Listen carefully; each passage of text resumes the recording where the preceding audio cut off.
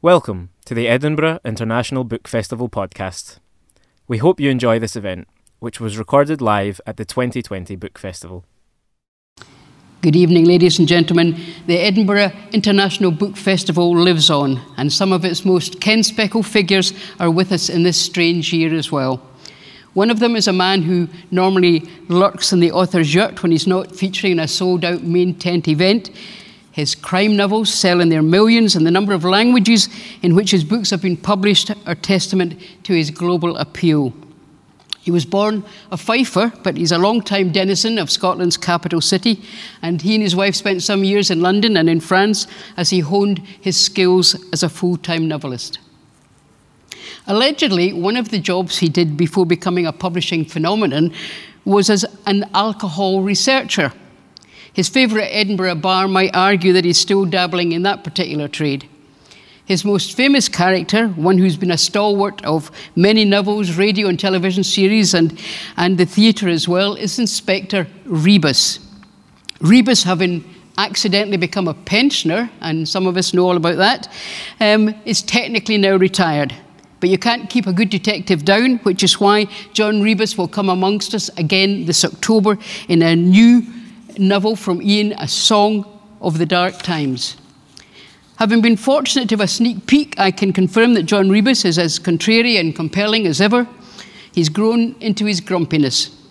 Meanwhile, already in print is a very early novel, West Wind, which rose without too much trace in 1990 and was the subject of so many edits that the author rather lost interest in it. However, he's been prompted to revisit it and to add a dash of polish, and he's been persuaded to have it republished. Since its themes embrace American troops being pulled out of Europe, the USA's relationship with the wider world in some kind of doubt, spy satellites circling the globe, you might think that West Wind is exactly the right book for today's difficulties. So it hardly takes a high-performance sleuth to work out that our guest this evening is Ian Rankin. Welcome, Ian. Thank you. Great introduction. Thank you. Let's just talk a minute about Rebus aging. You know, you could imagine why I'm slightly fixated about that particular aspect of it. Yep. I wondered how difficult it was to flesh out his aging persona, but still keep him with enough intellectual rigour to sustain the narrative. Well, I mean, as you will appreciate, folk of a certain age are pretty intellectually rigorous. They've got a whole lifetime of learning behind them. He's got a whole lifetime of learning behind him. He's no deed yet, and he feels that he's still got a place in the world and he's still got something to prove to the world. What he's not got is a job, and that's been stripped away from him. As you've suggested, it wasn't his idea to go. He was made to retire. And the hardest job I've got as a writer is to place him within a crime story that seems at least vaguely realistic that he would end up there, because he's no longer got a warrant card or anything, and he no longer gets asked to help solve crimes. You go over this, of course. I mean, we won't go into too much detail about the book because I don't want to spoil the plot, but you go over that particular difficulty this time by having him get involved in a crime that involved a member of his family. Yeah, I wanted to take him out of his comfort zone, and I wanted to take me out of my comfort zone, so I thought I'm going to take him away from Edinburgh. So there is no Oxford bar in this book. He doesn't get a chance to visit. There are bars, but not the Oxford bar. There's nothing, once you get past the first few pages, there's nothing that Rebus does that is actually set in Edinburgh. I take him way up north. Originally, I was going to take him to Tongue. If you go back to the last few books, there are fleeting mentions of his daughter, and she lives in Tongue, which, as you and I know, is a real place on the north coast of Scotland. Yeah. But when I haven't started the first draft of the book, I then drove to Tongue to take a look, and I thought, oh no, this isn't right. This won't do, for various reasons. It was a bit too big and bustling, too much stuff going on. And so I went a few miles east and invented a place called Never. And that's where the story is set in a fictitious village, a hamlet, that isn't quite Tongue. But there are, of course, still very potent Edinburgh references. And I have to say to you, I mean, you're talking about going up to Tongue to do some serious research. The baddie, the arch baddie in the Rebus books, Cafferty, is now in a rather a rather posh pad in the Quarter Mile district in Edinburgh, and so too are you. So, I mean, presumably you did that bit of research just by wandering around your own living room. No, because Cafferty lives in a lovely modern 3-storey triplex apartment, probably with a big roof terrace and a jacuzzi. And I'm in one of the older buildings. So I've not been in one of those new apartments for quite some time. So but I can look out my window and basically look at the kind of place where he's living. So yes, there is that. I think it is slightly worrying that my trajectory in my real life seems to be getting closer to Cafferty, the villain, and further away from Rebus. I was going to ask you about that because I wondered how reluctant. I mean, we were all expecting that Rebus might go when he retired, but he's back, and Cafferty's obviously back badder than ever. So were you reluctant to let go of these guys? I mean, are they so much a part of your life now that you can't lose them? No, I wasn't reluctant to part with them. The retirement age said that Rebus was coming to the end of his years after book 17, Exit Music, so off he rode into the distance, and I went on my merry way to create new characters and start new projects. And something just, there was a plot that demanded a retired cop. And I thought, well, I've got one of those. I know the very man. Yes, exactly. And it was a cold case unit, and it was staffed by retired detectives. And I thought, this is perfect for Rebus. This is the sort of thing he would want to do, because he really doesn't want to retire or get too far away from the job. So I found a way to bring him back, and having brought him back, he kind of brought Cafferty with him. And the big question I ask myself when I start a new project is almost always, is this a story for Rebus? Can he still be contained within this story? And is he still the best person to tell this story? And so far, the answer to that has always been yes. But as you've suggested, the years are catching up with him. Sure. Not as fast as us, I've got to say, because I have slowed the clock. Thanks for the us. I have slowed the clock quite considerably with Rebus. I wouldn't like to top in my head how old he actually is in human years. But in fictional years, and from my mind, he's somewhere in his late 60s. And so he's still physically able to get about, but I've given him COPD, which is something you don't recover from. So and you've got him to flit as well. He's in managed decline, and at the very start of this book, there's a wee trick that I played early on. I thought I was playing on my publisher and my agent, because nobody had seen the book until I showed it to them, which is that in the first few pages, Rebus's flat is being emptied by Siobhan Clarke, his one-time colleague. And I was thinking, my agent and publisher will think I've done away with him, because they hadn't seen any inkling of the book, no plot, no nothing, until I sent them the entire manuscript. This might be a good moment just to get a feel for it, because he moves into a ground floor flat, and as you say, D.I. Clarke is helping him out. So give us a wee flavour of it. Yeah. So, I mean, right from the get-go, I thought Rebus has got COPD. He lives up 2 stories in a tenement in Edinburgh. He's not going to cope with that anymore. So he's going to have to move. But he's not going to want to move very far. And in fact, he moves basically to the ground floor. In the same building? In the same building, in the same block. So I don't have to scout out a new area of town for him to be living in. So you don't need to know much more than that. Siobhan has taken some time off work there's a kind of juicy murder inquiry, but she's taken time off to help Rebus move, and so she's missing out on all this juicy murder. And he said to her, look, I'm fine, you go back. Rebus had to give a slight tug on Brillo's lead. Brillo's his dog. Having been for their evening walk to the meadows, the dog had made for the tenement's main door. We're both going to have to get used to this, Rebus said, pushing open the gate. But trust me, in time you can get used to just about anything. He had managed to avoid looking up at the curtainless window of his old living room. When he unlocked the door to his new flat, he caught a slight aroma beneath the smell of fresh paint, the merest trace of the previous occupant. It wasn't really perfume, it was a blend of who they'd been and the life they had lived. He had a note of Mrs. Mackay's new address in Australia in case the redirection service failed. He had left something similar in his old flat. He had an inkling it had been bought to be let out to students. No real surprise there. Marchmont had always been student turf, the university just the other side of the meadows. Rebus had only very occasionally had to complain about a noisy party, even then not for several years. Were students cut from different cloth these days? Less rowdy, more Well, studious. Walking into the living room, manoeuvring between boxes, he realised his computer had yet to be unpacked. No rush. They weren't doing the broadband for another couple of days. At Siobhan's suggestion, he had one night begun composing a list of people he needed to notify of his changed circumstances. It hadn't even covered half a sheet. And come to think of it, when was the last time he'd seen it? He could hear Brillo in the kitchen, feasting on dry food and fresh water. Rebus hadn't bothered with dinner. He never seemed particularly hungry these days. There were a few bottles of beer in the kitchen, several bottles of spirits sitting on the shelf of the alcove adjacent to the window, a couple of nice malts, but he wasn't really in the mood. Music, though.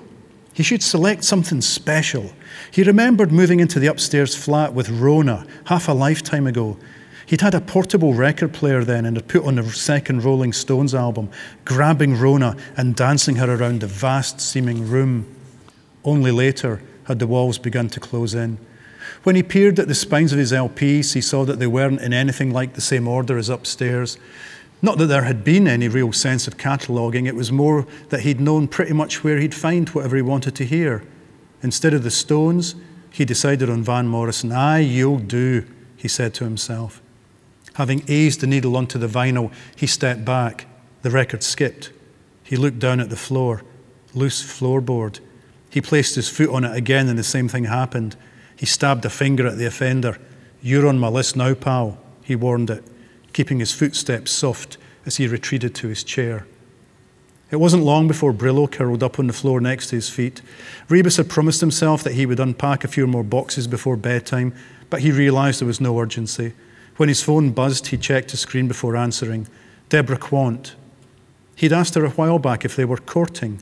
She'd replied they were friends with benefits, which seemed to suit both of them just fine.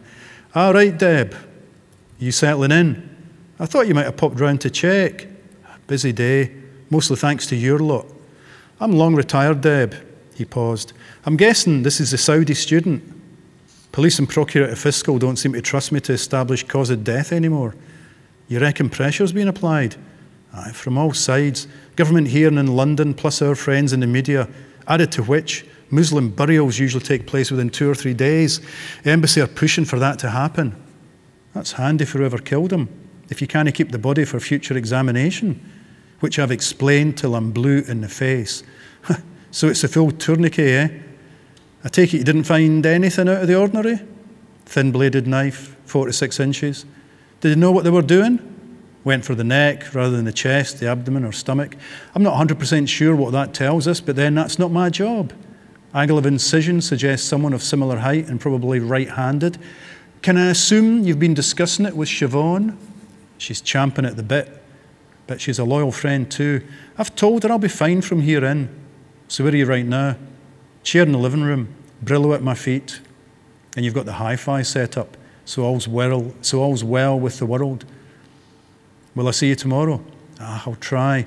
You work too hard. He listened to her laughter. It was the right move to make, John. You do know that, don't you? For the sake of my lungs, maybe. Try spending a day without them. Give Brillo a scratch behind the ears from me. We'll catch up soon. Night, Deb. And then she was gone.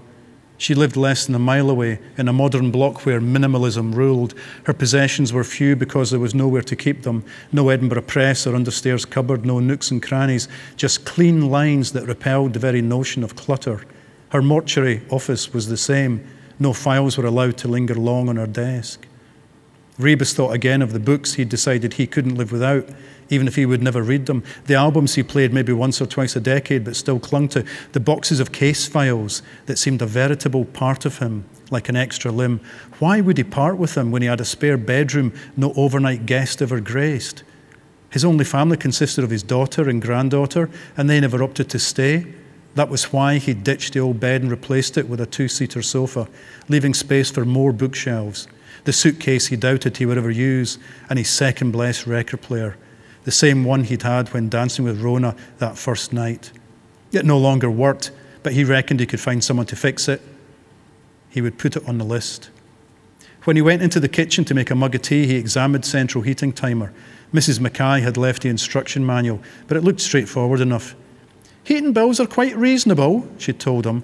But then she'd always opted for another layer of wool rather than an extra degree on the thermostat. He wondered if her various cardies, pullovers and shawls had accompanied her to Australia. Wouldn't bet against it. While the kettle boiled, he walked into the main bedroom.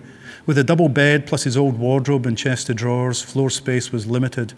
Siobhan had helped him make up the bed, only having to shift Brillo half a dozen times in the process. "Tell me he doesn't sleep next to you," she'd said. "Course not," Rebus had lied. The dog was watching now from the hallway. Rebus checked his watch. "Soon enough," he said. "Just one more mug of tea and maybe another record, eh?"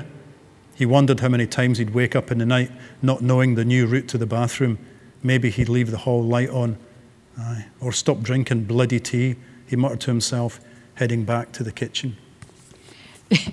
There are two things about that particular passage, Ian. One is that if you've never read a Rebus, you've managed to introduce all the characters. They're all the main characters, but in a way that we don't really need to know all the hinterland. You know from what Deb Quant's saying that she's a pathologist. You know that Siobhan used to work with him. You know all of these things. The bit that I couldn't cope with, however, was the dog. I mean, Brillo gets left for a ridiculous amount of time in this new book, and I can't concentrate on the plot for thinking, is nobody going to go home and feed the bloody dog? I know. And the other thing that appealed to me when I was reading it out was that was just my experience of moving from a big house to a wee flat, ditching half the records, ditching half the books, deciding what you couldn't live without, furniture that didn't quite fit. All the things Rebus is going through were things I'd gone through a year ago. But I've never owned a dog. And Brillo was brought into the books because I did a book that had the word dog in the title, Even Dogs in the Wild. And I thought maybe Rebus comes across a stray dog and takes it in and then spends the rest of the book trying to ditch the dog or pass it on to someone and nobody will take it. So being a big softie, he keeps it. And it has been a problem because, yes, when Rebus goes away, something has to happen to the dog. But that's quite fun. Giving yourself wee challenges like that can be quite fun. Giving Rebus COPD is a challenge for me because I've got to, what can he do and not do now? And it changes the whole story that you're telling and the way you tell the story. Giving him a dog, giving him a dependent like that means that it changes his attitude to the case. He's got to find someone to look after the dog before he can focus on the case. But because you haven't ever had a dog, you don't know how dog-loving readers fret about this. Oh, I know. No, but my wife does. My wife's a big pet lover, and although we've never had a dog, we've had cats all the time we've been married, and she's the one that pencils in the margin, saying, who's looking after the dog? Why is nobody taking the dog for a walk? Who's feeding the dog? Good on Miranda. I know. If Siobhan is going here, could she not take the dog with her rather than leave the dog in the flat? I like her style. So that's all the criticism I get when the book is handed over to Miranda is all about making sure that the dog's all right. Well, I'm glad somebody's on the case, as it were.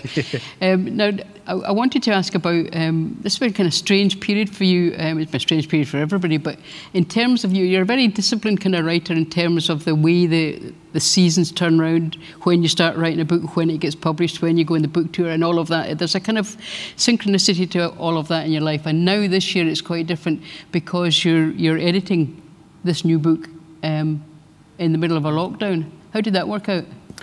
I was fortunate to the extent that I'd done the research after the first draft. The first draft was written up until about the end of January. I started it in November, so November, December, January. So in February, once the first draft is done, I then do the research. So February, I drove up to Tongue and Durness and all around there, taking a look at Thurso and other places that I thought Rebus would need to visit. And that was just before the lockdown. And the plan was then for me to sit in a wee house we've got in Cromarty, up past Inverness, and do the writing of the second draft. But the lockdown hit, and so the final draft, the kind of second and third drafts were written in Edinburgh during lockdown, which was great, because all the kind of extracurricular stuff that I'd put in my diary, tours to America, literary festivals, gone. So I could just sit and write, which is what writers usually like to do. It's the way it used to be before people wanted us to be touring the world all the time and festivals coming at you all the time. So I got a lot of writing done, and the book was edited and emailed to the publisher, who of course was also they weren't in the office, they were at home and everything else, but they could still work because publishing's funny that way. What we didn't have, of course, was bookshops. So any books you had being published in that period were difficult. Westwind was coming out in paperback. That was very difficult during the lockdown because there were almost no bookshops open, and suddenly the dreaded Amazon are sucking up all the sales, which was really frustrating. What it did mean was, there's one tiny wee bit of research I couldn't do. I had left until the end the stuff that had to be done in Edinburgh. Yeah. So I thought that'll be easy. I can do that just by walking out the front door. Except but one thing I couldn't. needed to do was go to the airport and check the car rental place at the airport, or the various car rental places.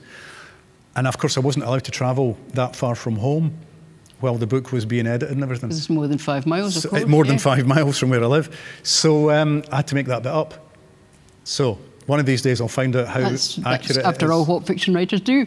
I know. But somebody will come along and go, I think you'll find that if you go to the Hertz rental place, yes, it's not in that part of the terminal, it's in this part of the terminal. For sure they will. The other thing, though, about writers, in my experience, and I know this applies to you as well as most of the writers I know, that while it's grand to be locked in and locked down and having nothing disturbing your concentration and nobody wanting you to go hither and yon, that's all grand, but it doesn't mean you can't go down the road for a pint. That was sore. That still is sore because the Oxford Bar is still closed. Is it? Oh yeah, you can't socially distance. It's tiny. It's the size of this chair. You know, Well, the idea of socially distancing is just I don't know how they'll get round it, if they ever do get round it, but a lot of my favourite bars in Edinburgh are small, old-fashioned bars, and they're all still closed, or the vast majority of them are still closed. Yeah. And even if you do go to a pub, it's just not the same now. You have to book a table, and you've got a time slot, and you can't stand at the bar. There's no crack anymore.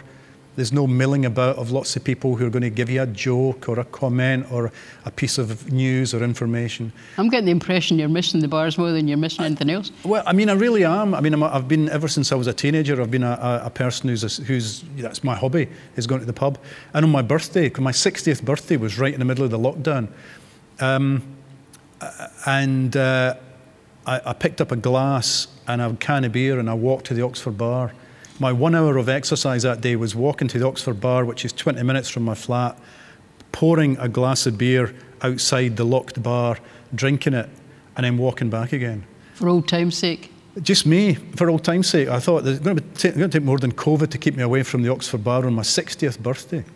So it was pretty grim. It was pretty grim. And our youngest son, who's disabled and in a kind of special facility for disabled people, we've not been able to sit with him on a sofa. That's tough. And hug him and touch him since the beginning of March. That's really tough. And his birthday was July, and again it had to be done at a distance. Does he understand the reasoning? He doesn't understand at all. And he's got no concept of two-dimensional, so screens don't mean anything. So the idea of doing a FaceTime doesn't work with him. Doesn't work, so it's been devastating. How can he cope with folk not hugging him? Well, the staff can give him a hug. The staff, who are amazing, give him, they're there 24/7. And they give him hugs. But you must be desperate to hug him. Oh, of course we are. And he doesn't even get to sit with the other people in his facility. They're all in their individual bedrooms and they only get out for a wee bit of time and they're not allowed to mix with each other.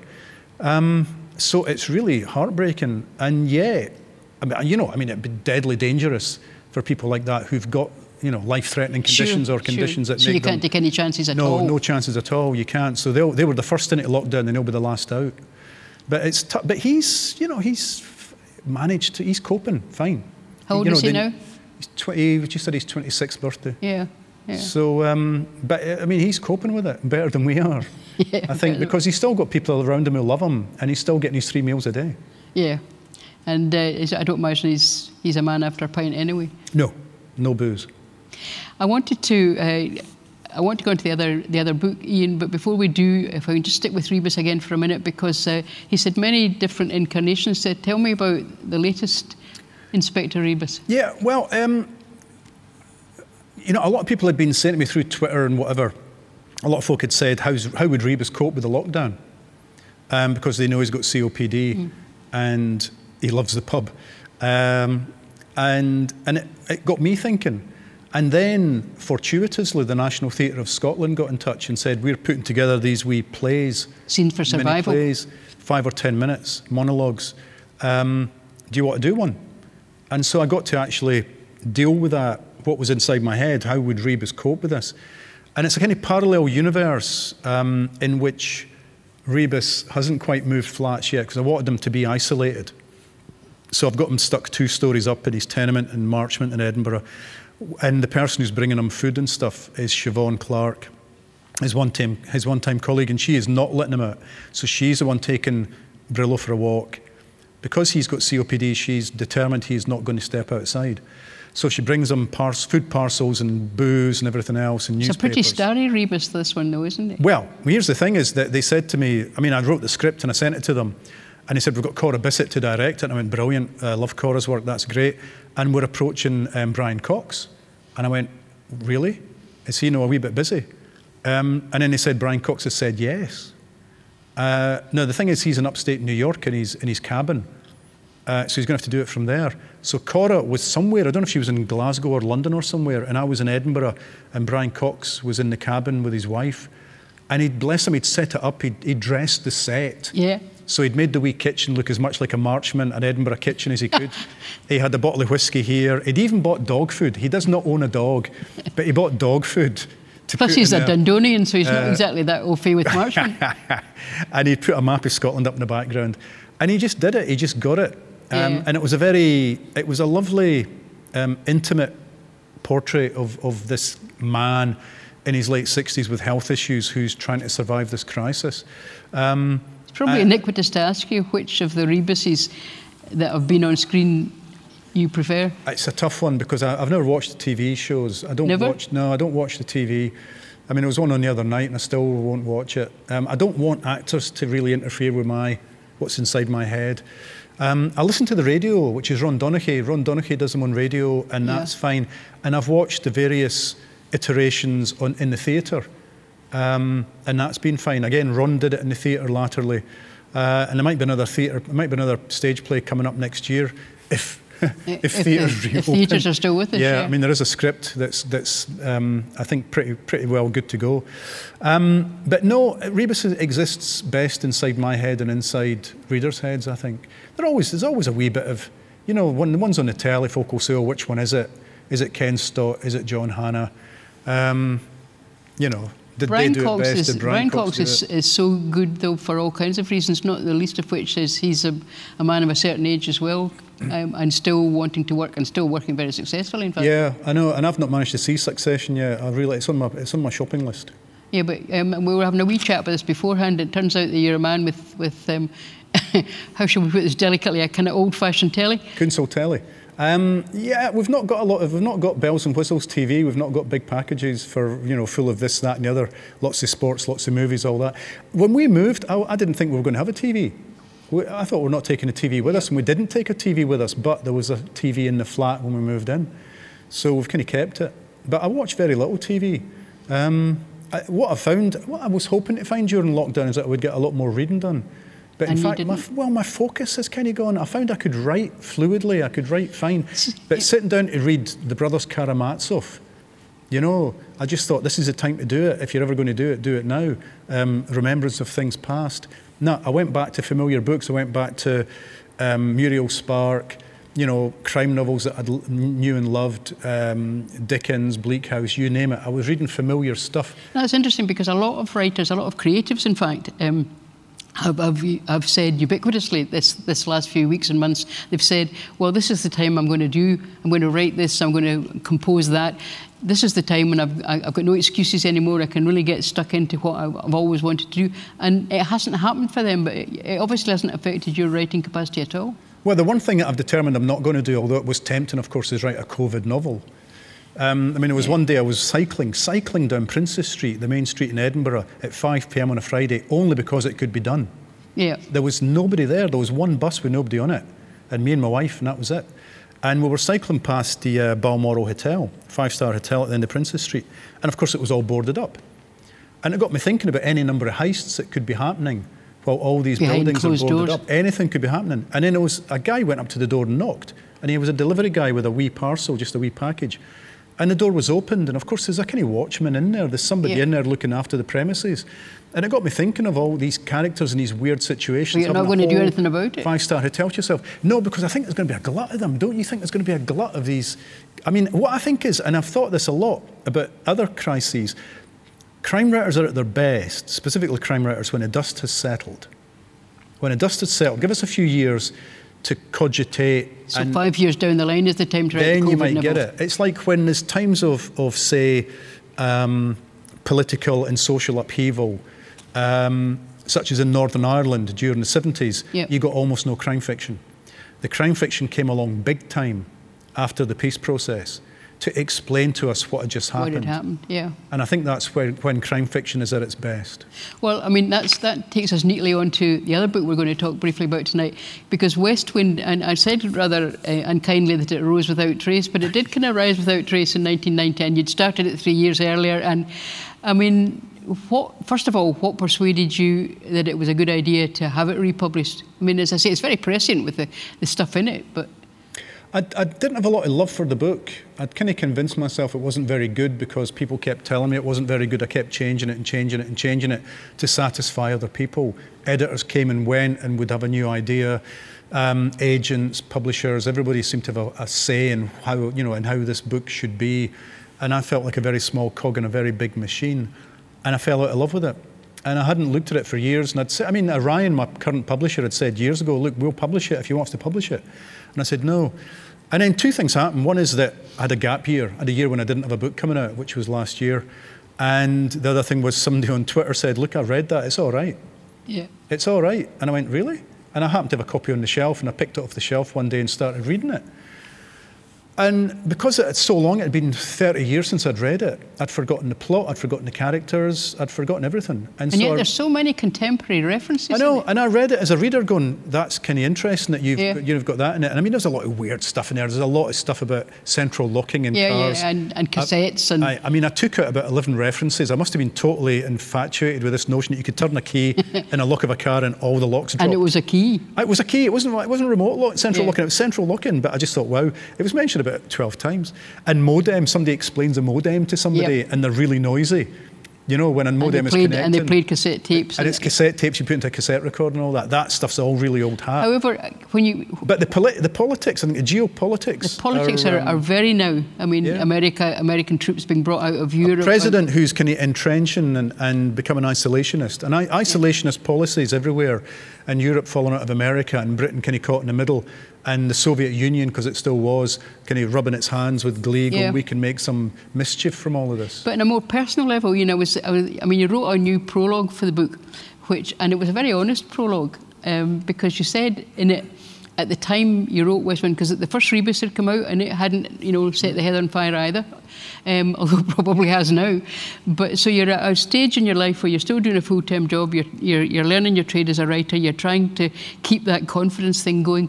And you say that you were beginning to have serious doubts about how good you were. Mm-hmm. Oh, yeah, completely, because the books weren't selling. I was always on the verge of being dumped by publishers, or I was jumping between publishers. And I wanted to write something that would allow me to become a full-time writer. I'd tried crime, hadn't worked. I'd tried the spy novel, Watchmen, hadn't worked. I thought I'll try a thriller. These books that I see on railway station bookshelves and airport bookshelves, I'll try a big fat techno thriller. Maybe that's where the money is. Failed again. But in that same year, 1990, I also got a publisher interested in a follow-up Rebus novel. Basically, the publisher who published the first Rebus novel said to me, whatever happened to that guy? I liked that guy. There was more you can do with him. And it was a relief to have somebody on my side and somebody who convinced me that maybe that was the right book or the right kind of book to write. And it allowed me to go back to writing about Edinburgh again, rather than setting books wherever. I'm interested in West Wind, though, the characters in it. I mean, there's myriad characters in it, and there's some very nasty myriad characters in it. But I'm interested in the names that you chose, because one of the protagonists is called Dreyfus, and one of them is called Esterhazy, and they were both names from the Dreyfus affair. I mean, was that deliberate? Yeah, that was deliberate. I'm sure it was deliberate. There was a few names taken from here and there. I've got a feeling and I'm going to forget his name now, but the kind of MI5 guy, MI6 guy, masquerading as a diplomat. He was definitely... Oh no, Villiers. Aye, he was definitely based on one of the characters from Edge of Darkness. Yeah. I'm sure, there were two guys in Edge of Darkness, these two kind of dowdy MI5 operatives. I think he was based on one of them. It was lots of stuff taken from everywhere, It was, and then there was this female assassin, and the female assassin was based on a comic book called Elektra Assassin. And she's like this really steely, cold-blooded assassin, but she's gorgeous, she's beautiful, she's devastating. But that's again prescient because you wrote that, as I say, where are we now? That's 30 years ago, and since one of the big hits in the last few years was Killing Eve. Yeah, Villanelle. Starring Villanelle, the arch assassin, and Harry Harriet from West Wind makes Villanelle seem quite cuddly, really. Yeah, she's an extraordinary character. When I was reading it, I was quite scared of her. When I was reading the book again, in preparation for re-releasing it. And the characters were pretty vivid. And it's the old trope, isn't it, of an innocents abroad. It's innocents who are caught up in some huge conspiracy. Yep. And at the time I was hugely into Graham Greene. I mean, I'd thought my spy novel Watchmen was basically the human factor. Graham Greene's the human factor, rewritten. And I loved the fact that he would take an innocent and place him in an extraordinary situation. And of course, the thriller used to depend on that. It wasn't always very skilled operatives working for Mission Impossible and stuff like that. It was your Richard Hanneys. Yeah, who suddenly find themselves in the middle of something. Find themselves in the middle of a conspiracy, and they've got to use their wits to get out of it. They're suddenly accused of murder, but they didn't do it. But the only way they can convince the authorities is to find who did do it. There's quite a high body count. They don't all get out of it. They don't all get out of it. Shh. They don't all get out of it. Sorry. But you can buy the book, folks. I mean, in fact, I can tell you can buy the book if you go online to shop.edbookfest.co.uk. That's shop.edbookfest.co.uk, and that will get you the paperback of West Wind. The one thing you can't buy is Song for the Dark Times, Sadly which not. Doesn't come out until October.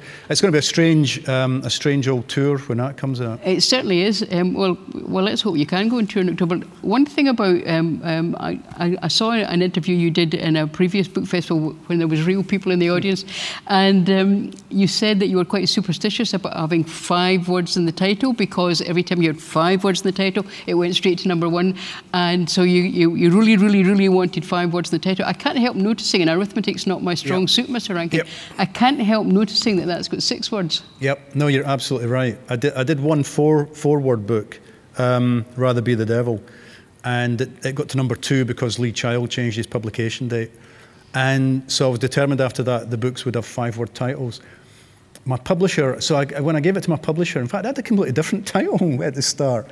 At the start, it was called A Bullet to the Soul, I think. A Bullet to the Soul, 5 words.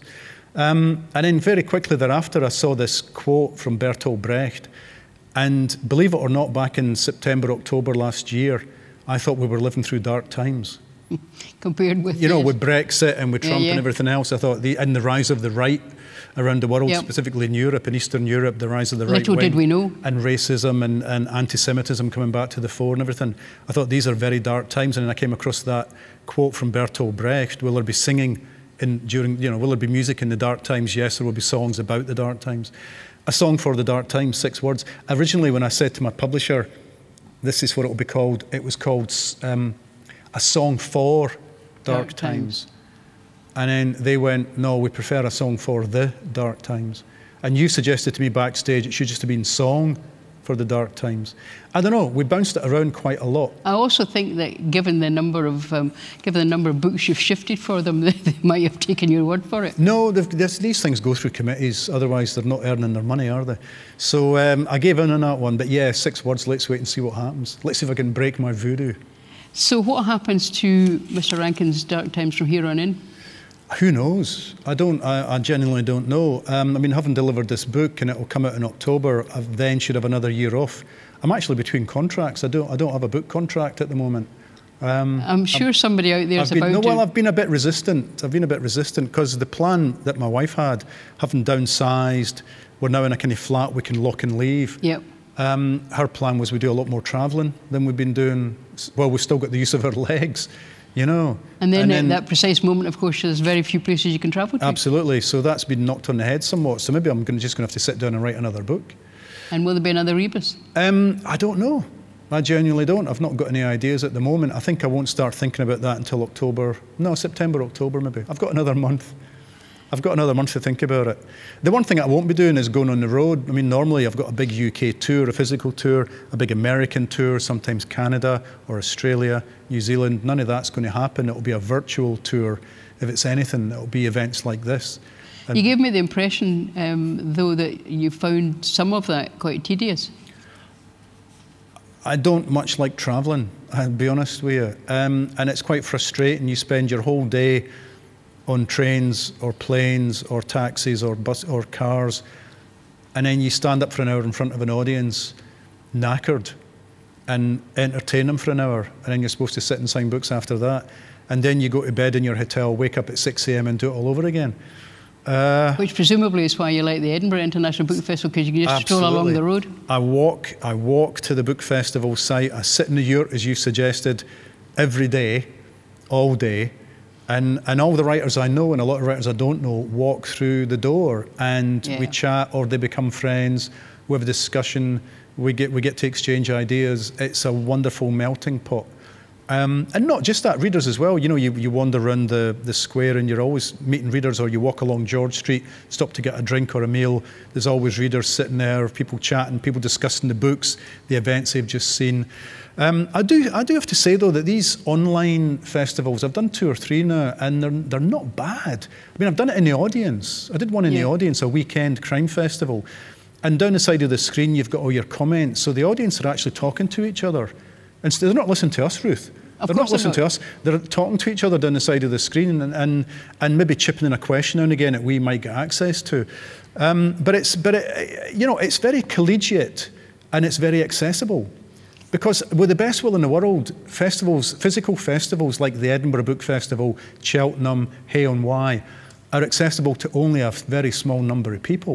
People who can take time off, people who can afford to travel here, people who can afford the hotel or the boarding house, people who can afford the tickets. And there's something nice about the ability for folk to be able to chip in. There is, and I think, I mean, I've been watching a lot of the Edinburgh Book Festival online as well, and it is terrific, but there's something about that whole physical thing that's missing. There is. Well, and I mean, for me, of course, you're also missing the book sales.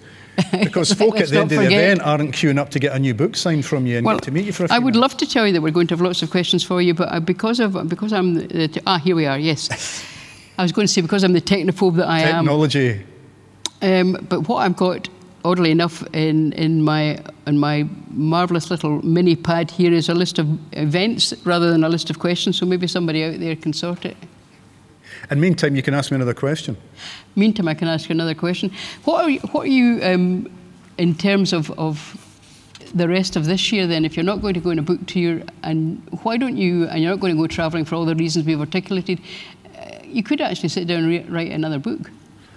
I could sit down and write another book, and I may sit down and write another book. I mean, there is a stage play I've been talking to you about a wee bit, and that needs tweaking, probably still needs tweaking a bit. There's various short stories. I've got to do a Christmas short story for a magazine, a ghost story, so I'll do that. What else have I got? I've got various bits and pieces, introductions to other people's books. There's ideas for comic books. And of course, there's a stage play which we hope is going to... Yeah, I mean, I never know what's coming around the corner. That's the other nice thing about it. I mean, during the lockdown, people have been, I've written an introduction, not an introduction. I've written a piece for a book about the NHS as a fundraiser.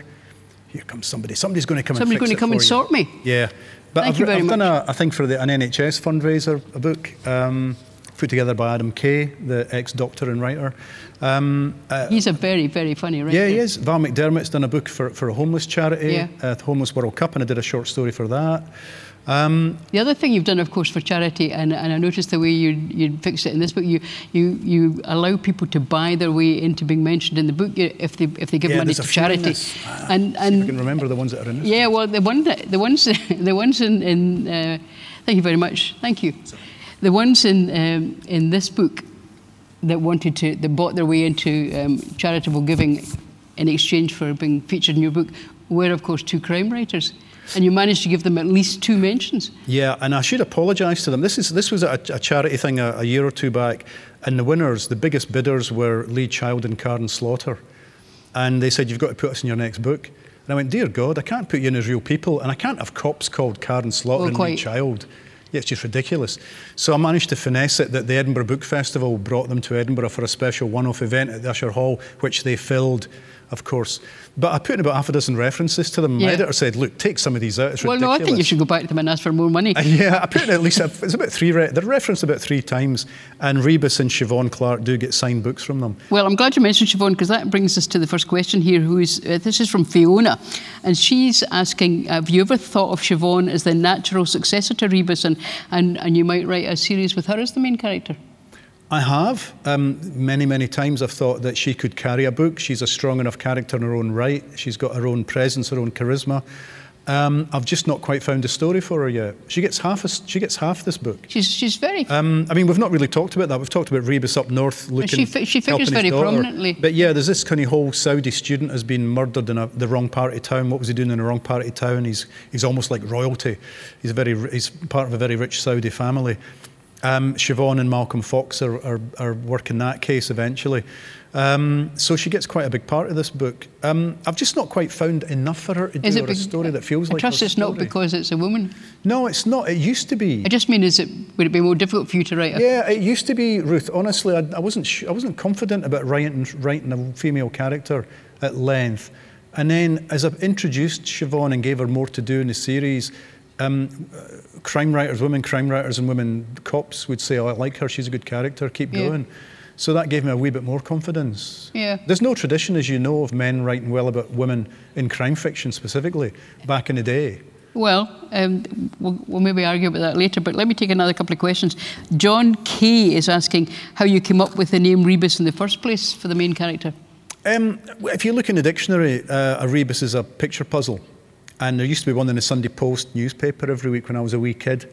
I didn't know then that's what a rebus was, but it's a wee picture puzzle. It's a series of drawings with letters added or removed to the word they're depicting that create a secret message. And in the first Rebus novel, he's getting sent picture puzzles, basically, things that should mean something to him but aren't. And so I gave him a name that actually means what's happening to him in the book. I thought it's clever. I was an English lit student. I was doing a PhD in semiotics and stuff. I thought, here's a smart thing to do. This will mean the book's taken seriously by the literary establishment. And then I discovered Rebus is a Polish surname.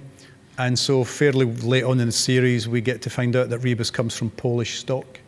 And that actually has a wee part to play in the new book, because the new book, the story up north revolves around internment camps in World War II. And did you get a chance to see one when you were up there? The remains of one, I mean. The one that I invented in Navar is completely invented, but there's a few. Is it Cultibragan? There's one or two that are open as tourist attractions that I've been to, and there's a few more that still exist. Sick tourist attraction. Well, you know what I mean. They're kind of left as monuments, but you can go and visit them. Yeah, run by Historic but it's Scotland just when you think who we incarcerated in.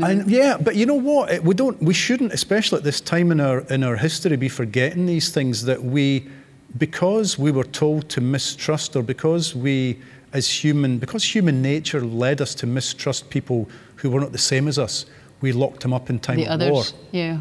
So we locked up our neighbours, the people that ran the deli, the people that ran the ice cream parlour, the Italians, the Chinese, you name it, the Eastern Europeans, the Germans. We locked them up. Yeah. And the Isle of Man became one huge prison camp, one huge internment camp. And doing the research for that was a real pleasure, because it was a part of history I didn't know very much about. And I thought there's resonances between that and where we are now. And yet, of course, there were a tremendous number of Polish war heroes who... Absolutely. But you know what? I mean, listen, I better not get into trouble here, but a lot of the Poles were locking up their own folk. Yeah. Because Sikorski, who was in charge of the Polish troops, was locking up dissidents, was locking up wrong kind of Pole. The wrong kind of Pole, people who weren't of his thinking. And so they were all getting incarcerated and stuff. And you're going, wait a minute, you know. And there was a lot of tension, and Poles were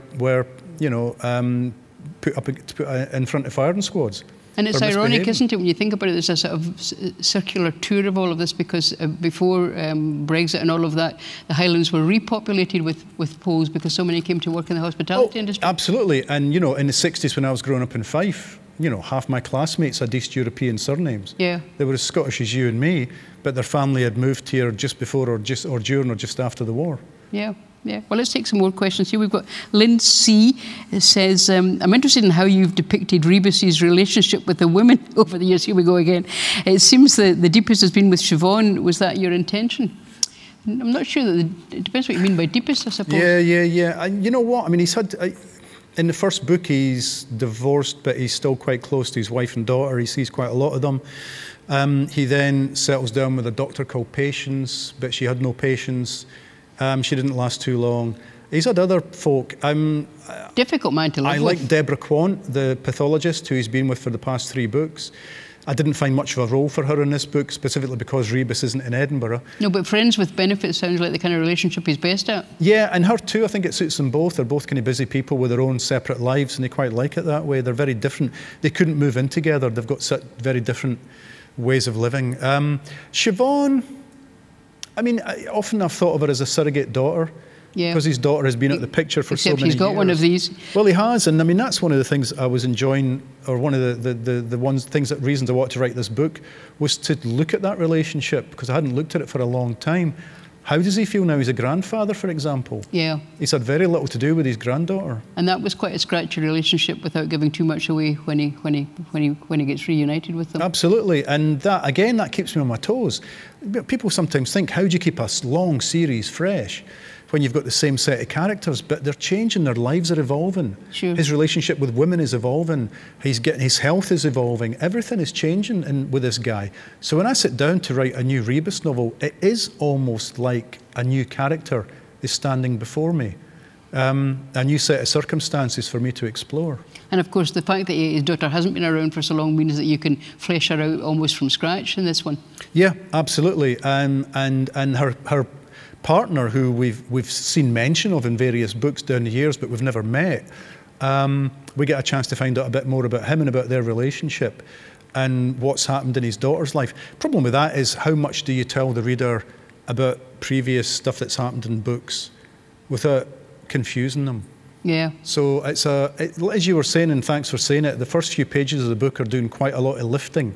Yeah, you're trying to introduce a lot of characters, and the fact that things have changed in Rebus's life, and now he's about to leave all that behind and go north. Right, now let's take another one from Mark S. This will appeal to you, I think. Go on. What are Rebus's top 3 pubs in Edinburgh? Oh, geez, 3. Well, I mean, the Oxford Bar would be number 1. Obviously. Obviously. He probably goes to Bennett's next to the King's Theatre in Tollcross. It's not that big a walk from where he lives. He would like the Abbotsford, I think, on Rose Street. He would like Kay's Bar. He would like Clark's Bar. You're only allowed 3. I know. But let's stop at that then. Let's stop with those first 3 that I mentioned. Okay, but I'm liking the next question because it's from Carolyn, and she says, "Is there any music Rebus likes that you don't?" And we never really got into you as the music side of you, because there's so many men of a certain age that I know who still think that they've been cheated out of being a rock star. Absolutely. And half of them are crime writers. Yeah. Half of them are crime writers, and women too. Yeah, we do. We are cheated. I was in a band when I was 17, 18, and I wish I had stayed in a band. And I'm kind of back in a band again, but only as a vocalist. Yeah. But we've been not done much for a long, long time. Anyway, Rebus, what Rebus likes and you don't. No, he's a slightly different generation from me.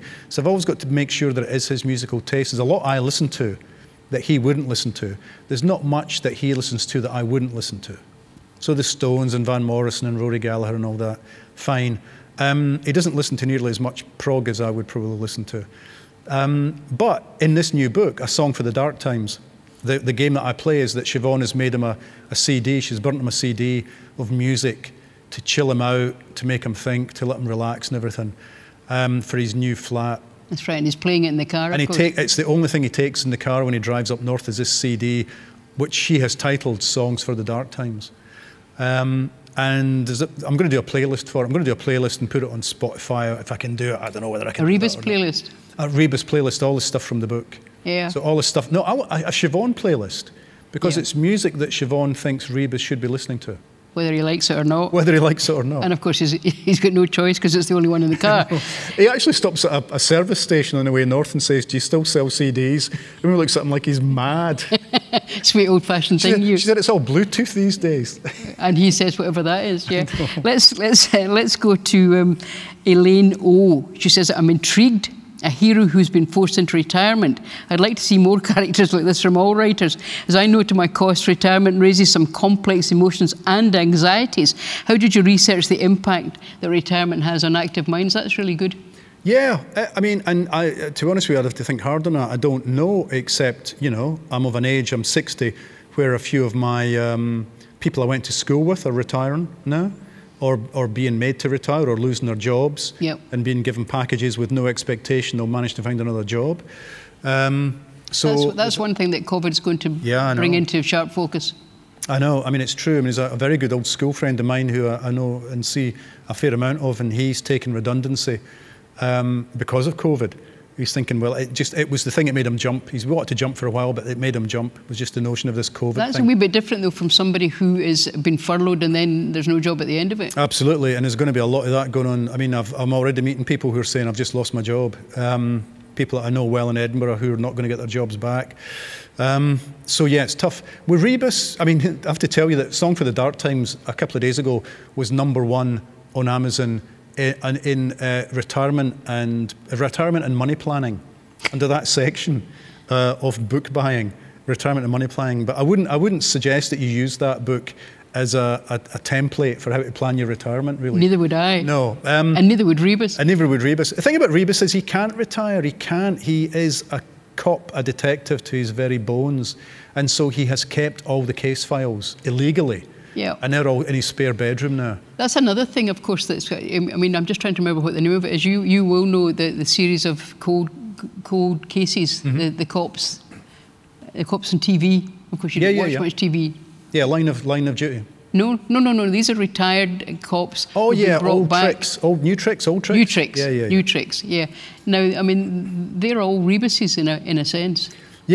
Yeah, they are. And I hadn't watched it when I put Rebus in a cold case unit quite a few books ago now. But yeah, I think they play it for laughs in that show, don't they? I'm not sure. It's totally serious. Well, there's quite a lot of wit in it. Yeah. We're almost out of time, Ian. But let's stay on the music theme for a minute.